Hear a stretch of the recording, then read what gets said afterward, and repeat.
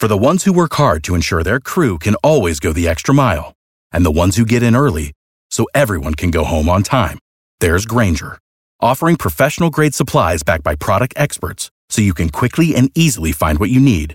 Plus, you can count on access to a committed team ready to go the extra mile for you. Call, click Grainger.com, or just stop by. Grainger, for the ones who get it done.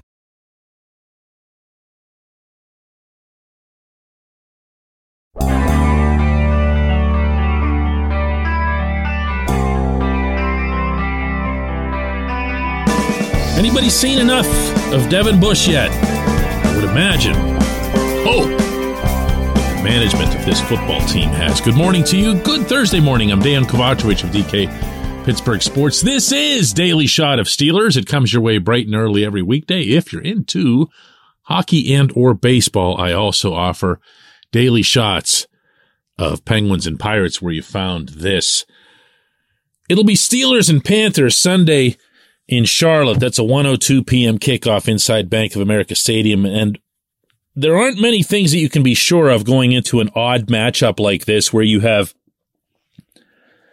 a couple of 5-8 teams, one of them apparently on the way down, one of them apparently on the way up, but then we don't know about either case.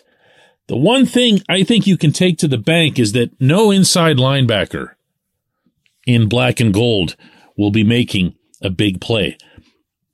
I'll start by saying that I offer that respectively as it relates to Myles Jack because I know he's playing through a tough knee condition and he was further slowed yesterday in practice by a troublesome groin, and it's just not gone well for him. He's performed okay when he's been healthy.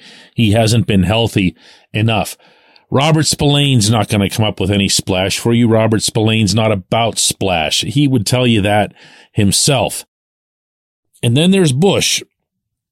We don't need to revisit the whole they traded up to get him. He was supposed to be the guy who finally replaced Ryan Shazier, and he started off like a house on fire until the knee injury and all that other stuff. You know the story. What you also know is what you're seeing. This year, nobody, including Bush himself, would assign any shortcoming that he's got to the knee. It's been more than 2 years since that injury. He's about as back gets when it comes to physical fitness. The uglier truth is that he doesn't make football plays. Yeah, there are tackles. Most of those, analytics will show, are 5 or even 10 yards down the field. He doesn't fill gaps, and he doesn't come within a solar system of generating splash. This season, he's got 2 tackles for losses, none of them sacks, 2 passes defensed, no forced fumbles, no fumble recoveries. He's just a guy taking up space. I like this kid. I really do. I feel almost obligated to throw that in. I know he hasn't always hit it off with the public. He definitely hasn't hit it off with other reporters. I feel like I've been able to have good conversations with him, including about negative stuff, whether it was real or perceived. And it's no fun to say this. I'm not piling on. I just haven't seen what you need to see, not from a guy that you trade up to get, not from someone who you made the same move to get Troy Polamalu with, but just from a starting NFL inside linebacker. I'm not measuring him against the original expectations. I'm measuring him against a starting NFL inside linebacker. That strikes me as being plenty reasonable. What can you expect at Point Park University in downtown Pittsburgh? Respect, rigor, relevance. That's the Point Park Pledge. You'll be treated with respect while being challenged and supported academically to graduate with career-ready, relevant skills. Visit pointpark.edu to learn more. So what do you do with him? Well, the Steelers already chose not to exercise a fifth-year option on him, which means once his contract expires this season, he's a free agent, and he can go anywhere he wants. If he believes that he's not getting a chance in Pittsburgh, if he believes that he's not being properly coached or whatever, and you might or might not have heard the remark from TJ Watt 3 weeks ago that suggested that Bush and Brian Flores have occasionally butted heads. That's not uncommon. That happens with almost all players and all coaches. It's just that whenever it sneaks out, it can make a headline. But the very likely conclusion to this is they're just going to let him go. Or at the very most, make him an offer that's something that keeps him around maybe really late in the process, kind of like what happened with Terrell Edmonds, or they could just agree to it early on. But what you don't like is when you have a lot of backup linebackers who aren't part of special teams, and I don't know that you'd have Bush on special teams. Not because he'd be above it or anything, he just hasn't done it. You know, you have no idea what kind of special teams player he can be. I had the feeling entering this season that it was going to be a make or break, and a part of me was even impressed and applauding the fact that the Steelers said, hey, let's give him one more try. Last year was a year where he, by all accounts, according to people inside the team, didn't need to play anywhere near as much as he did. They appreciated the fact that he went out there knowing that his knee wasn't in great shape.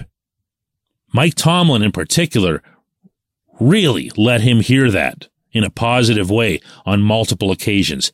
Great. But again, we're now a year later and he's still not shedding blocks. Heck, he looks like he runs to embrace blocks. He's still not making up for gaps that get missed. He's still not flying to the football, and he's still not getting any splash at all. And that's the one area where I do feel it's fair to point out what all was done to acquire this player. You don't make a move like that to get yourself a starting inside linebacker. You make a move like that to get a special player, a legit top 10 player. And those guys get the football. The whole story is kind of a bummer, but it also needs to end. When we come back, J1Q.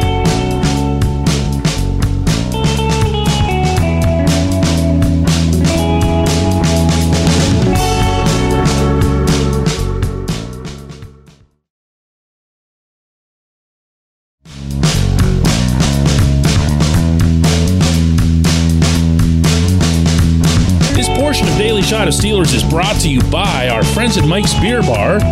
They're located directly across Federal Street from PNC Park. They are the one, the only, the premier destination in Pittsburgh for craft beer. More than 500 craft beers available, more than 350 of those local, and more than 80 of those on tap. Mike's can't be topped, not for beer, not for the awesome kitchen and menu that's available, and not for all the special events that are going on there. Check them out online at mikesbeerbar.com. Mike's Beer Bar, right across Federal Street from PNC Park. Today's J1Q comes from Ed, who says, well, DK, I say Mike Tomlin has had several opportunities to lead a Steelers reset since 2010, when for most of those years, he only needed to build the roster around a Hall of Fame level quarterback. All he was able to accomplish was to win 3 playoff games. Tomlin's most successful years occurred from 2007 to 2010, the decade before the last decade, with mostly I knew you were going to go there. I'll finish it. I'll finish reading it. So why should he be given even more time to lead a reset or rebuild when he has already had over a decade to clearly demonstrate he cannot do the job? If you hate Tomlin, just say you hate him. Look, I criticize the man, the coach, everything about him on a pretty regular basis when it's fair and deserved, at least in my view. But you're going through a whole string here, Ed, of just lowest hanging fruit, lowest common denominator crap here. If all you can come up with is that he won with Cowher's guys, like I thought you were going to make a real point here, my man. I thought you were heading somewhere with some, imagination or some information/data that would support why it'd be best to have a change at head coach. You come back with he won with Cowher's guys. There's not a lower form of discussion related to this franchise than he won with Cowher's guys. It's just, in addition to everything else, it's just such a turnoff. When you win a championship, you win a championship. Look back at the caliber of some of the victories that those teams had. Look back at some of the close games that they had to win. Look back at the fire, the emotion, the scheming.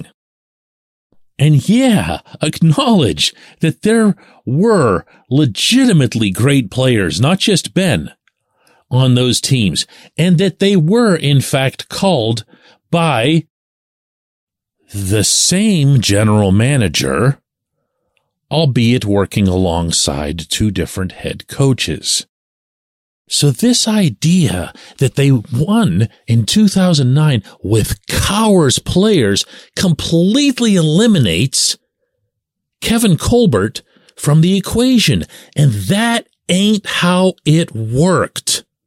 And if you want to talk about Cowher's players, as long as you've lit me up here, let me remind that Ben Roethlisberger was neither Cowher's player nor Colbert's player.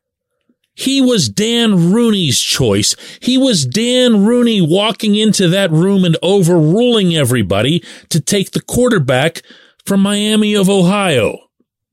He wasn't Cowher's player.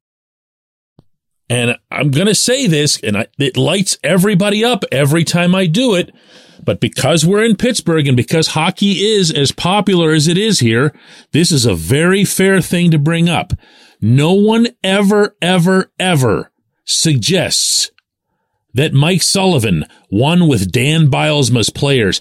Sullivan took over the Penguins behind the bench in the 2015-16 season, in the middle of the season, a month in. He inherited, however you'd want to put it, somebody else's players, but he went on to win not one but two consecutive championships. No one says Sullivan won with someone else's players. Wonder why. I'd love to say that I appreciate the question. I appreciate everybody listening to the show, and I appreciate all of the feedback. This narrative is, save it for radio talk shows, okay? I'm not those people. I'm in and around the teams. I'm covering the teams that I talk about. I have actual information. And I'm not going to just say stuff here the way they do on radio to get the lowest of whatever to nibble at it for ratings or whatever, because I really don't care who listens and who doesn't. I just share my own viewpoint based on my own information. If you don't like Tomlin being this team's head coach, that's a fair stance to take. But back it up with something other than that. I appreciate everyone who listens to Daily Shot of Steelers. We'll do another one of these tomorrow. I promise.